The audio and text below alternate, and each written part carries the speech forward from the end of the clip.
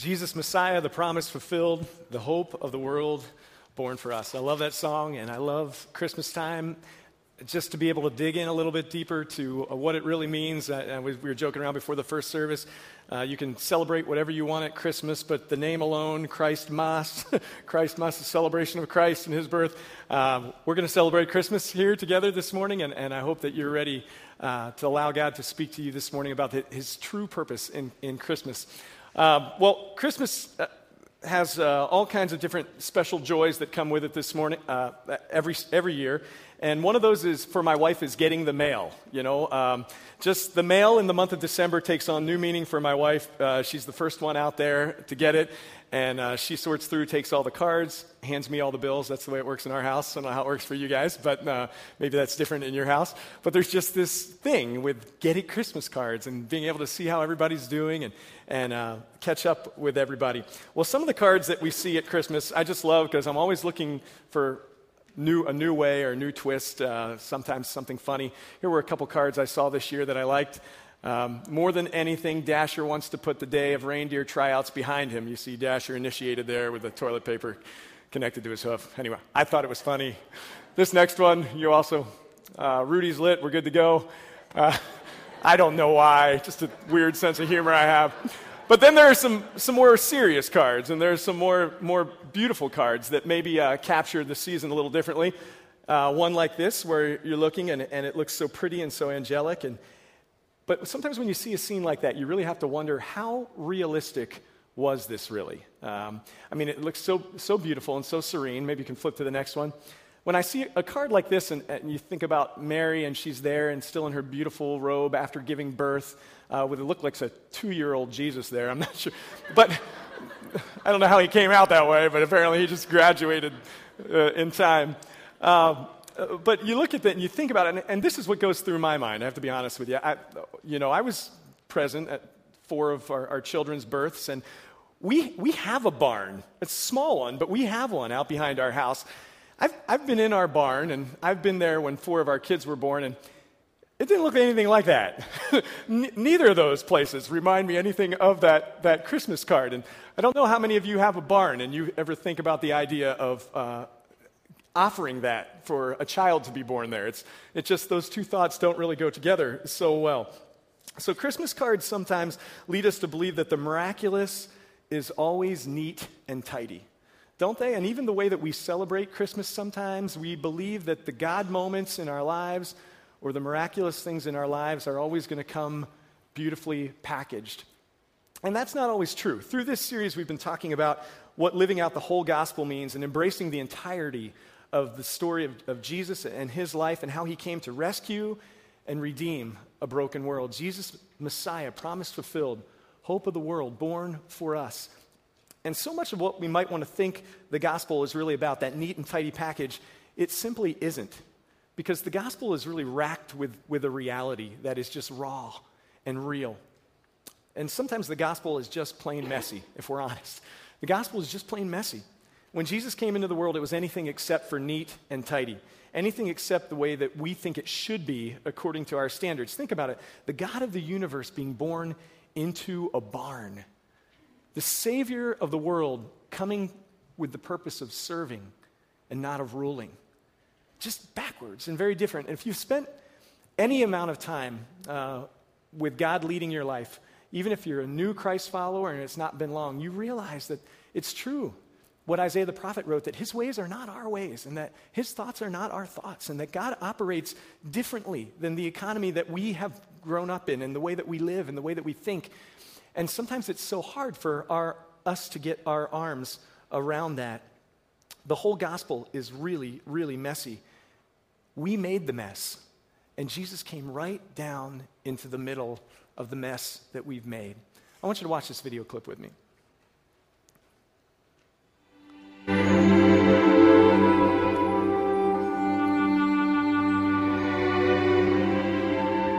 While they were there, the time came for the baby to be born. And she gave birth to her firstborn, a son. She wrapped him in cloths and she laid him in a manger because there was no room for them in the inn.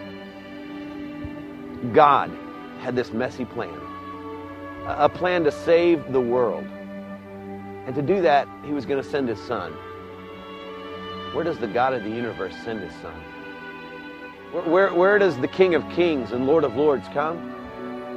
To a barn, a stable, a manger, of all places. Certainly no place fit for a king. But then again, this wasn't any ordinary king. When I say it was messy, I mean messy. It was a barn, a stable, right?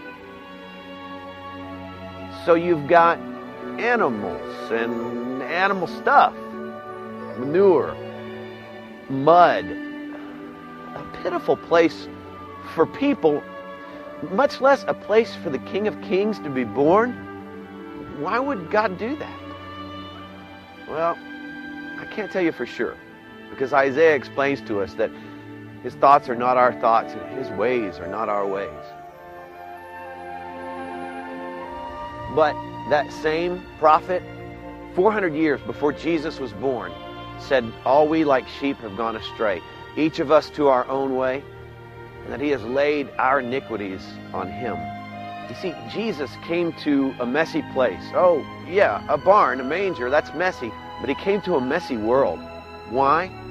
Because the shepherd was coming to take care of the sheep, to prepare a way for them to go home. That's what a shepherd does. He lives where the sheep are. He sleeps where they sleep. He eats where they eat. It got Jesus in trouble. Why did Jesus eat with sinners? Because that's what the shepherd does. An angel appeared to the shepherds in the field and said, this will be a sign to you. You will find the babe wrapped in cloths and laying in a manger. A sign. You ever wondered what that sign was? A sign for what? Maybe a sign that Jesus is accessible to everyone. A sign that the God who owns the cattle on 1,000 hills can relate to a homeless person. Because Jesus never had a home, never had a place to rest his head. Maybe it was a sign that God would have nothing to do with the social status of mankind. A sign that he detests the splendor of humans because it's not worthy of him. But it was a sign for us that we should follow suit. In fact, the Apostle Paul later on would write, we should have the same attitude as Christ Jesus. Although he was the very nature God, did not consider equality with God something to be grasped, but that he made himself nothing, becoming a servant, being made in human likeness. A servant. You see, being a servant is messy. And Jesus set this incredible example for us. I mean, he got down on his knees and he washed feet. The God of the universe, the God who deserved the best of everything, got on his knees. He's the God who came to the world and was laid in a manger, a feed trough of all places. Why such a messy place? Because he was following a messy plan. So needless to say, that very first Christmas was dirty. It was grimy. It was filthy. But thank God it was. Because without it, what a mess we'd be in. What a mess we'd been in. He asked a great question in the video. He asked, why would God do that? Why would God come and be born in the middle of the mess? And the simple answer is, I think Jesus wanted to clearly model what it means to love. And that's what it truly means to love, is to come right into the middle of the mess. And that's really what we want Christmas to be about. I was even thinking about that this week as I was listening to advertisements and thinking even people who are far from God, who don't understand what the real meaning of Christmas is all about, everybody wants to experience the same thing. They want to be loved. They want to learn how to love others better. They want to be able to give and to receive love. They want to be able to find a place that they can call home. They want to find a family, something that a love that they can believe in. And this morning I want us to focus on how we can learn to follow Jesus' example of love and love the way that God loves this Christmas. That this week, this Christmas, we can love the way that God loves.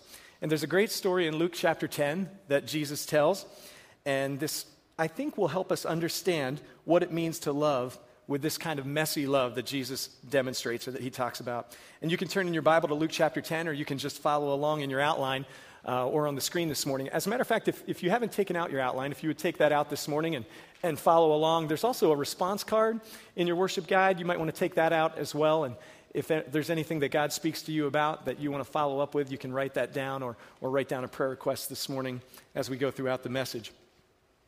Starting in Luke chapter 10, verse 25. One day an expert in religious law stood up to test Jesus by asking him this question: "Teacher, what should I do to inherit eternal life?" Jesus replied, "What does the law of Moses say? How do you read it?" The man answered, "You must love the Lord your God with all your heart, all your soul, all your strength, and all your mind, and love your neighbor as yourself." Now I want to pause there for just a minute because that's known as the great commandment in Scripture, to love the Lord your God with everything that you have, and then to love your neighbor as yourself. So this man obviously understood the Old Testament. He understood what the law was all about. Jesus says, "Right," Jesus told him, "do this and you will live." The man wanted to justify his actions, so he asked Jesus, "And who is my neighbor?" So Jesus is telling him what's most important, and that's loving God with all your heart and loving your neighbor. Specifically, he focuses, Jesus says, on loving your neighbor. And so this guy wants to know exactly who his neighbor is. Essentially, he's asking exactly what he needs to do in order to meet the minimum requirement. This is a guy who is trying to test Jesus in some way. He's trying to understand, what do I need to do in order to be righteous? What's kind of the minimum requirement for me? How far does this love for others really need to go? And Jesus answers with a story. Now, this story this morning is a messy story. I've got to tell you, even as we look at it, and you think about Jesus telling this story to the man, but to the audience who is listening, this is a really messy story on a number of levels. It's a messy story physically. It's a messy story emotionally, socially, religiously, on almost all fronts. And this is the story we want to look at today. It would have been a very hard story for the audience who was taking it in to receive. Jesus is answering the question, how do we live out the whole gospel? By loving our neighbor, even when it gets a little bit messy. So, I want to help us answer the question this Christmas, how can you and I love more like Jesus does? And in your outline, it says, loving my neighbor gets messy when I, number one, allow my heart to be moved by compassion. When I allow my heart to be moved by compassion. Let me pick up in verse 30 and read. Jesus replied with a story. A Jewish man was traveling from Jerusalem down to Jericho, and he was attacked by bandits. They stripped him of his clothes, beat him up, and left him half dead beside the road. By chance, a priest came along, but when he saw the man lying there, he crossed to the other side of the road and passed him by. A temple assistant walked over and looked at him dying there, but he also passed by on the other side. Then a despised Samaritan came along, and when he saw the man, he felt compassion for him. Would you underline that? He felt compassion for him. Okay, so we have a Jewish man who was attacked, and he was beaten, and he was left for dead beside the road. And then we have a priest, a man of supreme importance in the Jewish social system. He would have been the one who represented the people before God. He would have been the one who offered sacrifices on behalf of the people. He would have been the one who interpreted the law for the people. So you could kind of say priests in that day were a pretty big deal. They weren't just pastors. They were kind of in the culture. They were seen as kind of top rung in Jewish culture. And I'm sure this priest had important things that he needed to be tending to, and I'm sure that he was on his way to speak at the synagogue or maybe possibly going to deliver some religious thesis to a council of other priests. But the implication here is clearly he could not be bothered by such a mess that he saw. So he crossed over, he actually physically crossed over to the other side where he could pretend either A, that he didn't see the man, or maybe he was telling himself that someone else, this was someone else's job to take care of something like this. Besides, he was busy, and it was clearly inconvenient for him. And here's where it goes a little deeper. If the man had actually been dead, and the priest had gone over and touched him or had contact with him, then the priest would have been ceremonially unclean. And as a priest, part of his role is to remain ceremonially clean so that he can go and do important things in representing the people before God. So I'm sure his thought process instantly went to, I'm too important and there's too much at stake for me to get my hands dirty on this particular day. So the next guy who comes along, they say a temple assistant in this version, but it's actually a Levite. And a Levite is not quite as important as a priest, but he's still part of a pretty privileged group, kind of a next step down. A Levite would have served as a temple assistant. He would have been responsible for reading the liturgy. He would have been in the position of protecting the temple or guarding the temple. And when he saw the beaten man, he actually went over and looked at the beaten man before he crossed over to the other side of the road. And I think this is the first scriptural example of rubbernecking, you know what I mean? Like kind of going by, but you got to check it out and see what's going on before you keep on slowly moseying on down the road. He wanted to see what was going on, but he didn't want to get involved in it. And really, nothing was happening in his heart that would have compelled him to respond in any tangible way. So it almost sounds like Jesus was making his response similar to the kind of response that you or I might have if we saw roadkill on the side of the road. We see roadkill if you're walking, and you're a guy, you may actually want to go over and get a closer look to see what it was that was killed. And some of you men are smiling. I know some of you guys would get a stick and poke it with a stick to make sure it was really dead or roll it over. Women are just looking at me, but we do this stuff. Like, I don't know why. Just outside of my neighborhood the other day, a guy had pulled over, and I thought something was wrong with the cab on the back of his truck because it was kind of off the center. And so I stopped to see if he was okay, and he kind of smiled, and he said, yeah. He said, I'm not joking. There was a freshly hit squirrel back there, and he was making squirrel pot pie, and so he had just stopped to go back and get the squirrel so he could add it to the pot pie. Not kidding. I do live in Dillsburg, so land of the free, home of the brave, Dillsburg. So anyway, you would never touch roadkill, though. Men, even if we would go over and poke it with a stick, we just wouldn't touch it. We'd walk away unaffected because, truthfully, it's just roadkill, right? And that's almost what Jesus was describing here. So far, Jesus has mentioned a priest and a Levite. So he's working his way down the Jewish hierarchy of the social ladder. Priest, Levite. So you would think that the next person you'd expect Jesus to mention would be like an upstanding Jewish citizen or someone in the culture who was kind of a next rung down. But instead of just taking one more step down the social ladder, Jesus jumps off the ladder completely. And he says this: the next person is a Samaritan, a half-breed, someone considered dirty or despicable to Jews. They were kind of genealogical mutts. They were part Israelite and part other. And even though Samaritans believed in Jewish law, they worshiped at another place, not in Jerusalem. And there was extreme contempt between Jews and Samaritans, so much so that it often led not just to argument or to intense hatred, but even violence towards each other. And this is the guy in the story. Keep in mind, Jesus has a Jewish audience. He's speaking to a very committed Jew. And this is the guy who Jesus makes out to be the hero of the story. Think about how the crowd suddenly kind of went, like, this is not where I thought he was going to go with this. The Bible says, Jesus said, then a despised Samaritan came along, and when he saw the man, he felt compassion for him. What makes him the hero? His compassion that he felt. That's what makes him the hero. The guy who had the least logical reason to help the man is the only one in the story that Jesus tells who had compassion for him. And Jesus says that the Samaritan was moved with compassion. And this is a really, really vivid Greek word. It actually literally refers to your intestines. It means to be moved with compassion at the deepest part of your gut. You feel something so deeply in your gut that you have to respond. There's no way you can't respond. You feel it so intensely and so deeply. And obviously, the Samaritan didn't base his reaction on this guy's social status. He based it on his need. He saw the person and the need, not the posturing, not his own fear, not his own agenda, not his own schedule. He simply saw the need, and the Bible says Jesus said he was moved by compassion for the person in front of him. And something happened in his gut in that moment that made it impossible, just impossible for him to walk away, or for him to cross over to the other side of the road, or for him to even think about himself in that moment. It was impossible for him to not respond. Maybe you've heard of the story of Kitty Genovese. Kitty Genovese lived in New York City in the 1960s, and it's a modern-day story that's similar to the one Jesus told. The only difference is there was no good Samaritan that came along and saved the day. Let me just read to you a summary of this story. It was just after 3 a.m., a red Fiat rolled slowly through the darkness into a parking space adjacent to the Long Island Railroad station.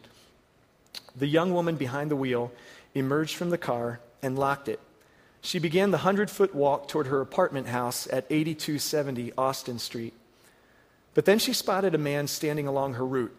Apparently afraid, she changed direction and headed toward the intersection of Austin and Lefferts Boulevard, where there was a police call box. Suddenly, the man overtook her and grabbed her. She screamed. Residents of nearby apartment houses turned on their lights and threw open their windows. The woman screamed again, "Oh my gosh, he stabbed me. Please help me." A man in the window shouted, "Let that girl alone." The attacker walked away. Apartment lights went out and windows slammed shut. The victim staggered towards her apartment, but the attacker returned and stabbed her again. "I'm dying," she cried. Windows opened again. The attacker entered a car and drove away. Windows closed, but the attacker soon came back again. His victim had crawled inside the front door of an apartment house at 8262 Austin Street. He found her sprawled out on the floor, and he stabbed her still again, this time killing her. It was not until 3:50 that morning, almost an hour later, on March 13th, 1964, that a neighbor of the victim called the police. Officers arrived 2 minutes later and found the body. They identified the victim as Catherine Genovese, 28, who had been returning from her job as manager of a bar in Hollis. Neighbors knew her not as Catherine, but as Kitty. Kitty Genovese. It was a name that would become symbolic in the public mind for a dark side of the national character. It would stand for Americans who were too indifferent or too frightened or too alienated or too self-absorbed to get involved in helping a fellow human being in dire trouble. A term, the Genovese syndrome, would be coined to describe the attitude. Detectives investigating Genovese's murder discovered that no fewer than 38 of her neighbors had witnessed at least one of her killer's 3 attacks, but had neither come to her aid nor called the police. The one call made to the police came after Genovese was already dead. And that time, it was kind of felt that that was the beginning of the decline of our common Good Samaritan desire to help a brother or a sister in need. There was a lot of talk about it at that particular time. And so you might look back and they say, well, that was New York City and it was a different time. But I don't know if you followed the news just at the beginning of the month of December, when on a train platform, a subway platform, also in New York, there was an altercation between 2 men, and the one man fell down onto the tracks.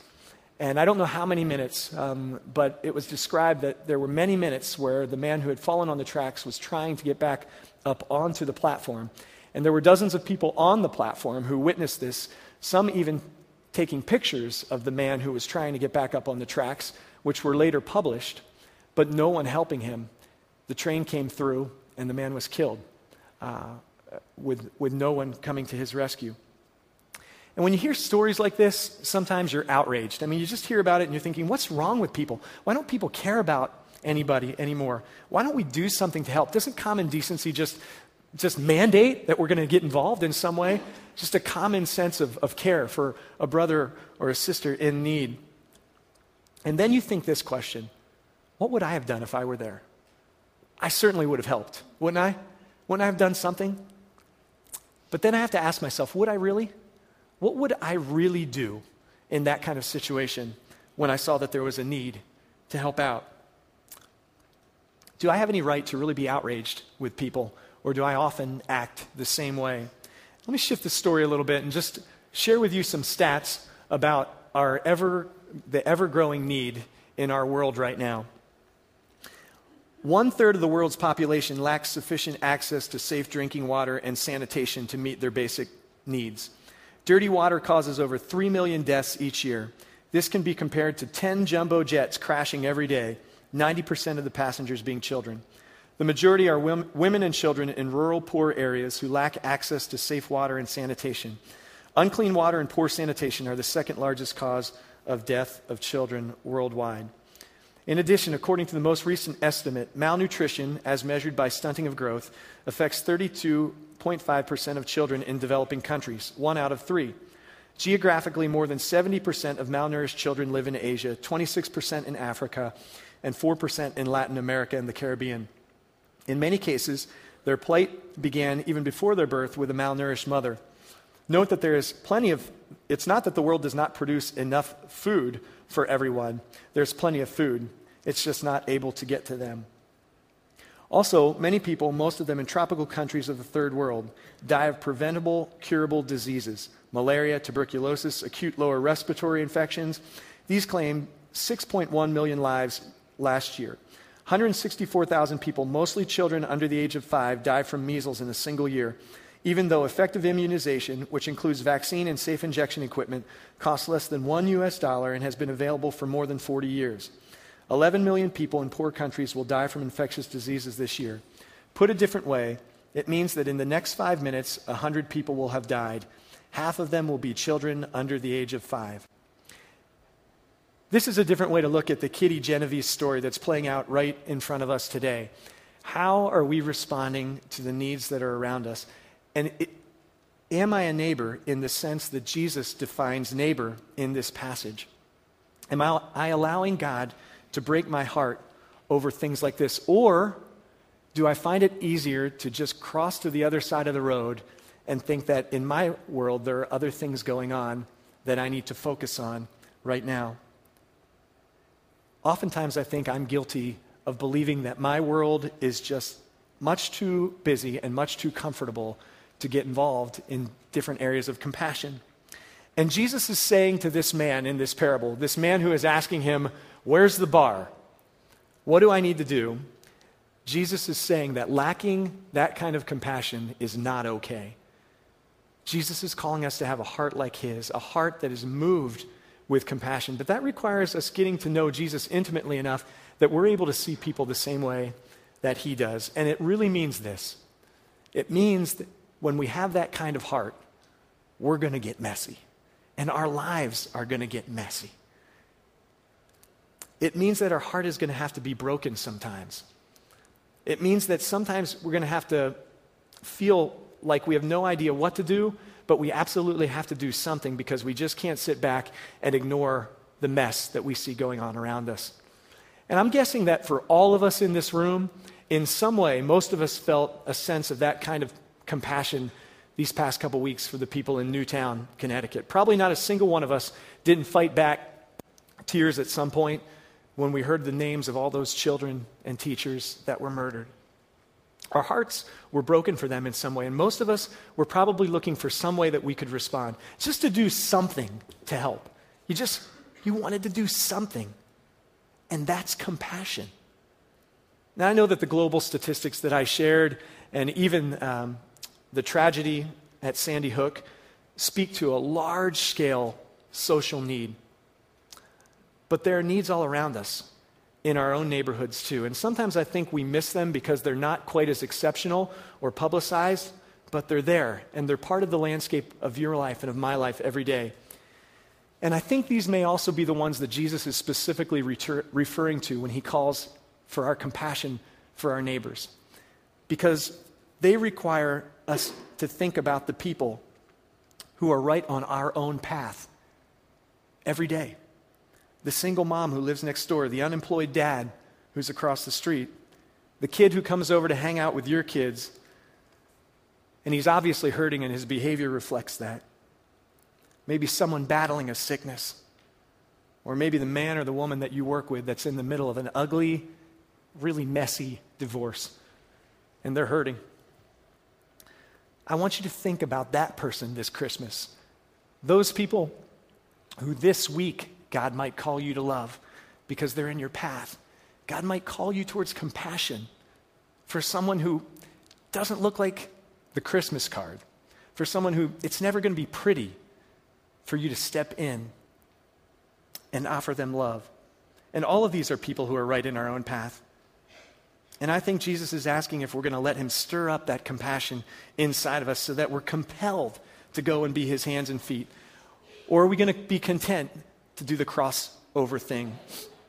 You know, there are so many different ways that we can apply this to our lives. And I want you to think about this for just a moment. What if God was calling you to engage with his heart of compassion in just one new way this week, this Christmas? You know, we've been talking about global giving all month for the last 4 weeks, and there's this purple insert in your guide.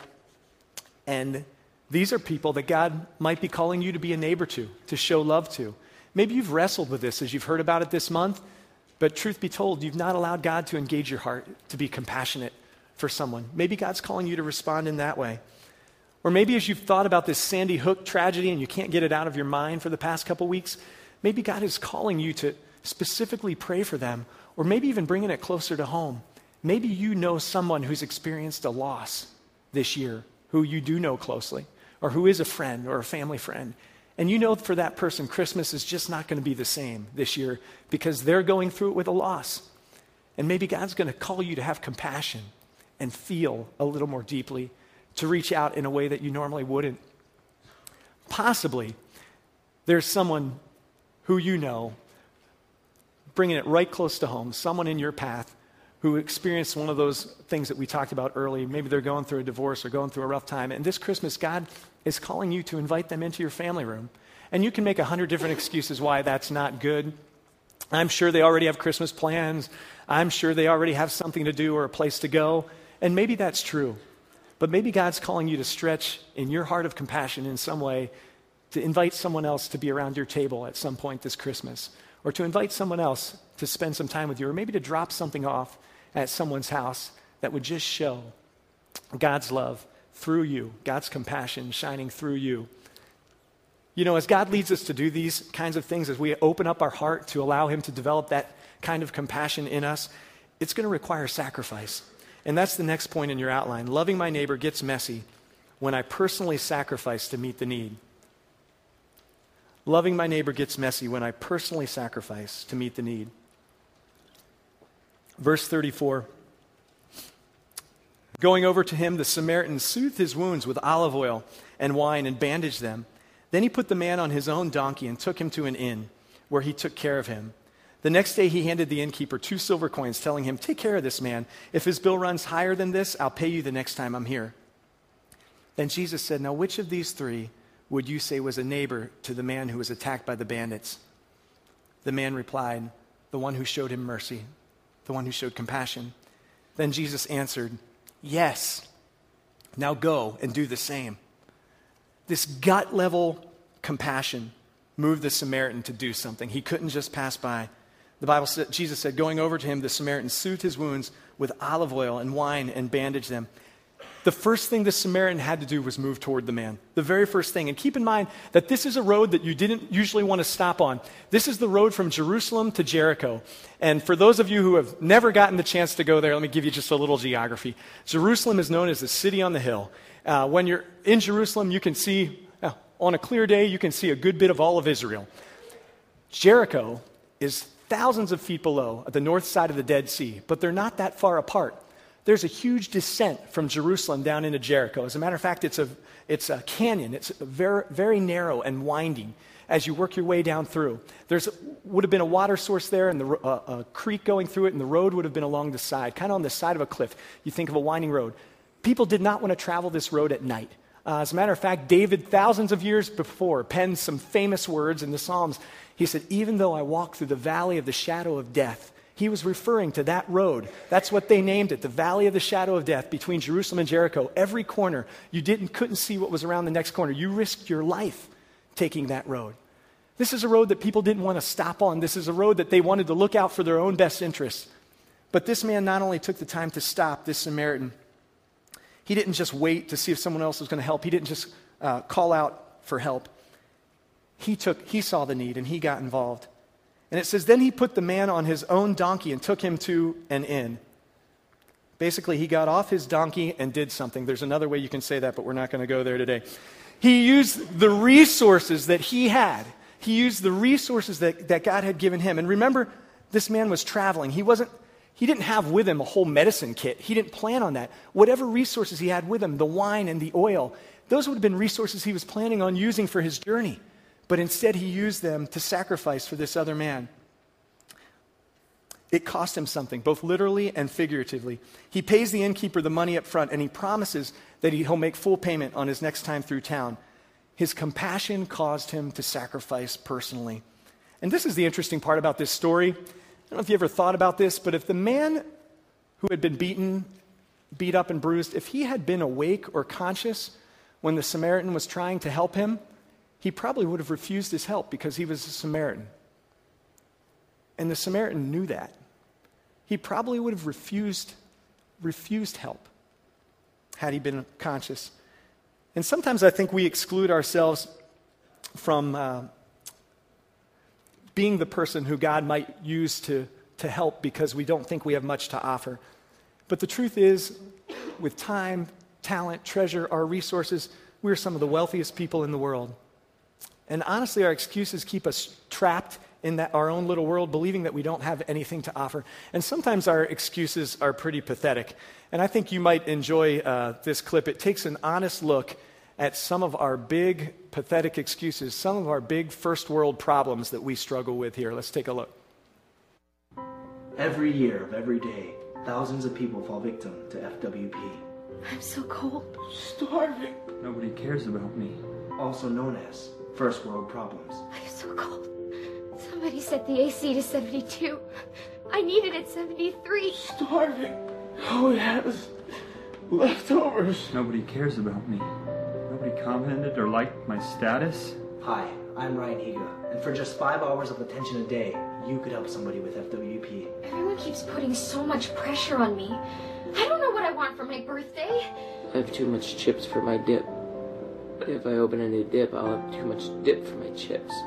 Why does Apple keep making new iPhones? Now I have to get another one? They've been through so much struggle. The remote's over there, but I'm all the way over here. So much hardship. My iPhone 5 is too big for my skinny jeans. So much attention. Tension. I poured my cereal without checking to see if we had milk. We didn't. So please, show your support and send them this video. And show them how much we care about their FWPs. I bought too many groceries. Now I'll have to make 2 trips. All you have to do is call the URL, 1-800.org. All right, you're all laughing, but because it's just kind of pathetic. But it's true, we all act like this in one way or another. Like, oh, we struggle with these terrible things. And I know, I don't want to make light of anyone's. We do go through tough things as well. But so often in life, I think all you have to do is scan someone's Facebook page to just find a few first world problems that we all deal with. Here's just a few that I saw this week. Someone complaining, having righteous indignation because they had to wait 10 to 15 minutes for their bloomin' onion to arrive at their table. Their world was ending because their stylist couldn't get them in before the holidays, and thus their hair wasn't going to be done. What's a girl going to do? I don't know. Total outrage and a rant that someone had written about someone in front of them not using their turn signal. I often complain because I have the iPhone 3, and often I have to wait 30 to 50 seconds just for something to pop up so I can mobily check my email somewhere. It's terrible, our first world problems that we struggle with. But we're so quick to get consumed with our own first world problems that we really forget what it means to suffer. We do. We forget what it means to have, we lose our heart of compassion for those who are truly hurting in the midst of all of our own little complaints. And I think this is exactly what Jesus is trying to call us away from. You might want to make light of it this Christmas with your family or with your kids and just identify, I think that's a first world problem for us. I think we're probably going to survive and be okay. But Jesus is calling us to get perspective on things that really matter in life. And through his story that he's telling, he wants to help us get a grip on reality and really put some skin in the game. Now, I want you to think about this. In order for the Samaritan to help the man who was beaten, he would have had to physically get down into the ditch with the man. And the Bible says that he scooped him up and that he put the man on his own donkey. I can't imagine there would have been any way that the Samaritan could have walked away from that scenario without getting dirty and bloody himself. There's no way he could have gotten down into the ditch, lifted the man up, put him on his own donkey, and not find himself becoming dirty and bloody.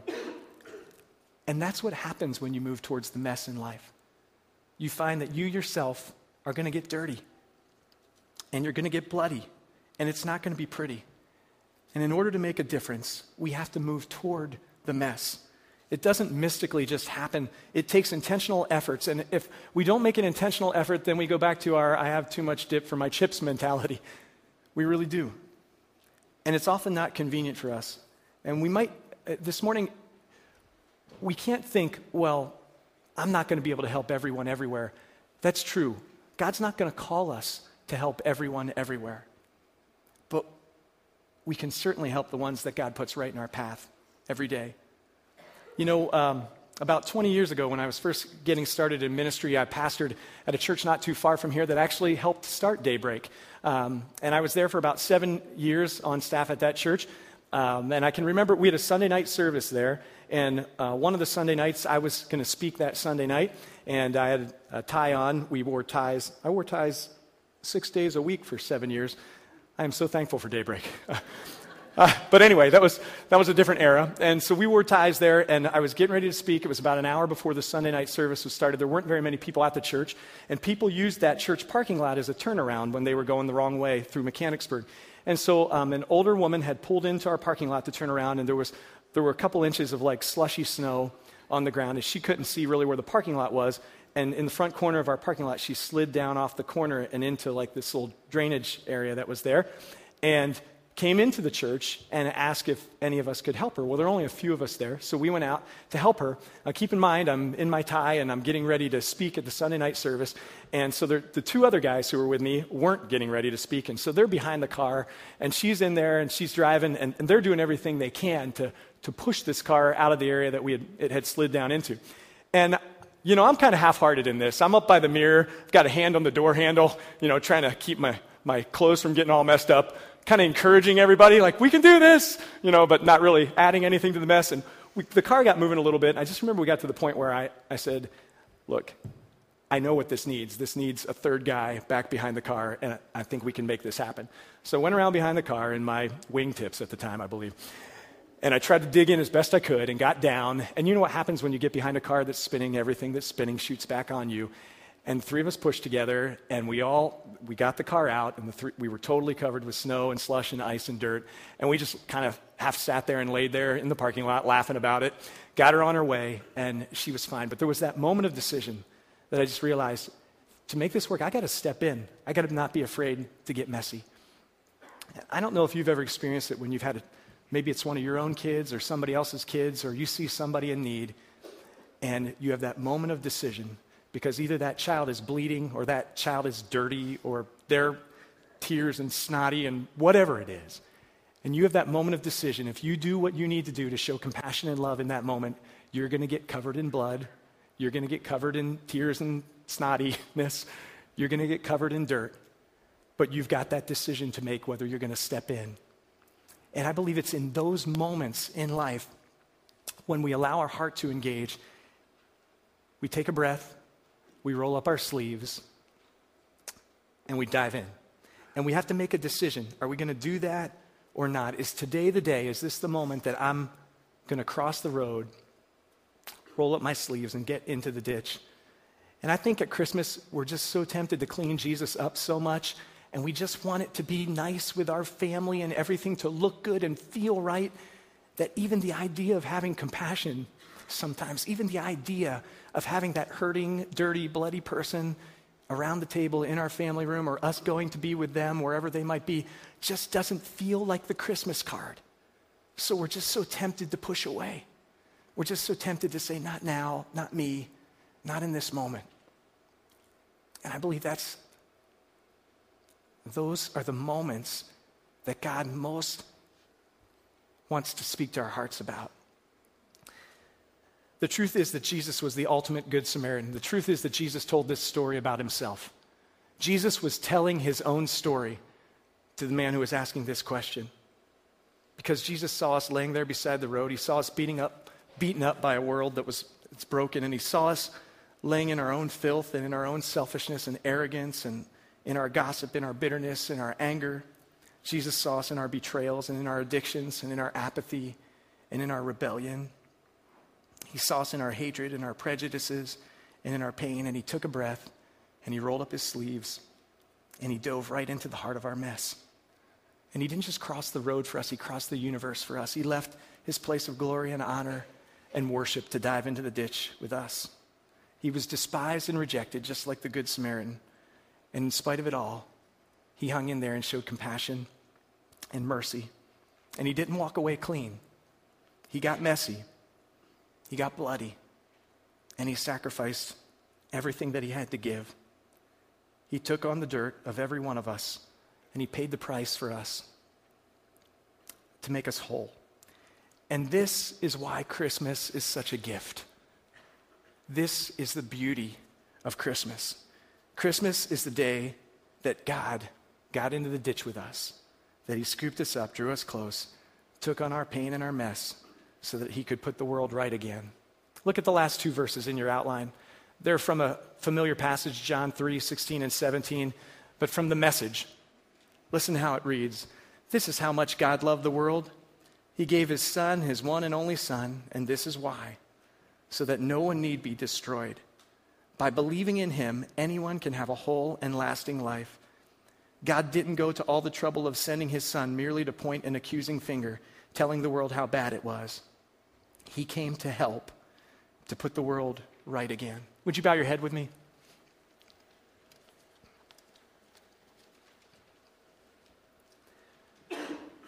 This is why Jesus came.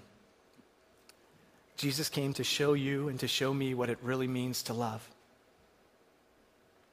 He could have come in power and in force, but instead he came in humility and compassion. And he came knowing full well that it would cost him. But he took a breath, rolled up his sleeves, and dove in. Thank you, Jesus, for showing us what it means to lay down your life for someone. Thank you for showing us that even when it's messy, that you're willing to roll up your sleeves and jump in. Thank you for showing us that love will stop at nothing to heal the broken and to show compassion. Lord, would you continue to teach us how to see people the way that you see them and how to allow our hearts to be broken by the right things. Move us towards compassion. Teach us how to personally sacrifice to meet needs. Use us, God. I pray it would be a meaningful Christmas for all of us because of what we learned from you this Christmas. Amen. In these next couple moments, my microphone's going to fall off. There we go. In these next couple moments, we're going to get ready to take communion together. And the communion is going to be passed during this next song. Feel free to join us in taking communion or to worship along. And after the song is over, we'll all take it together if you could just hold it till that point.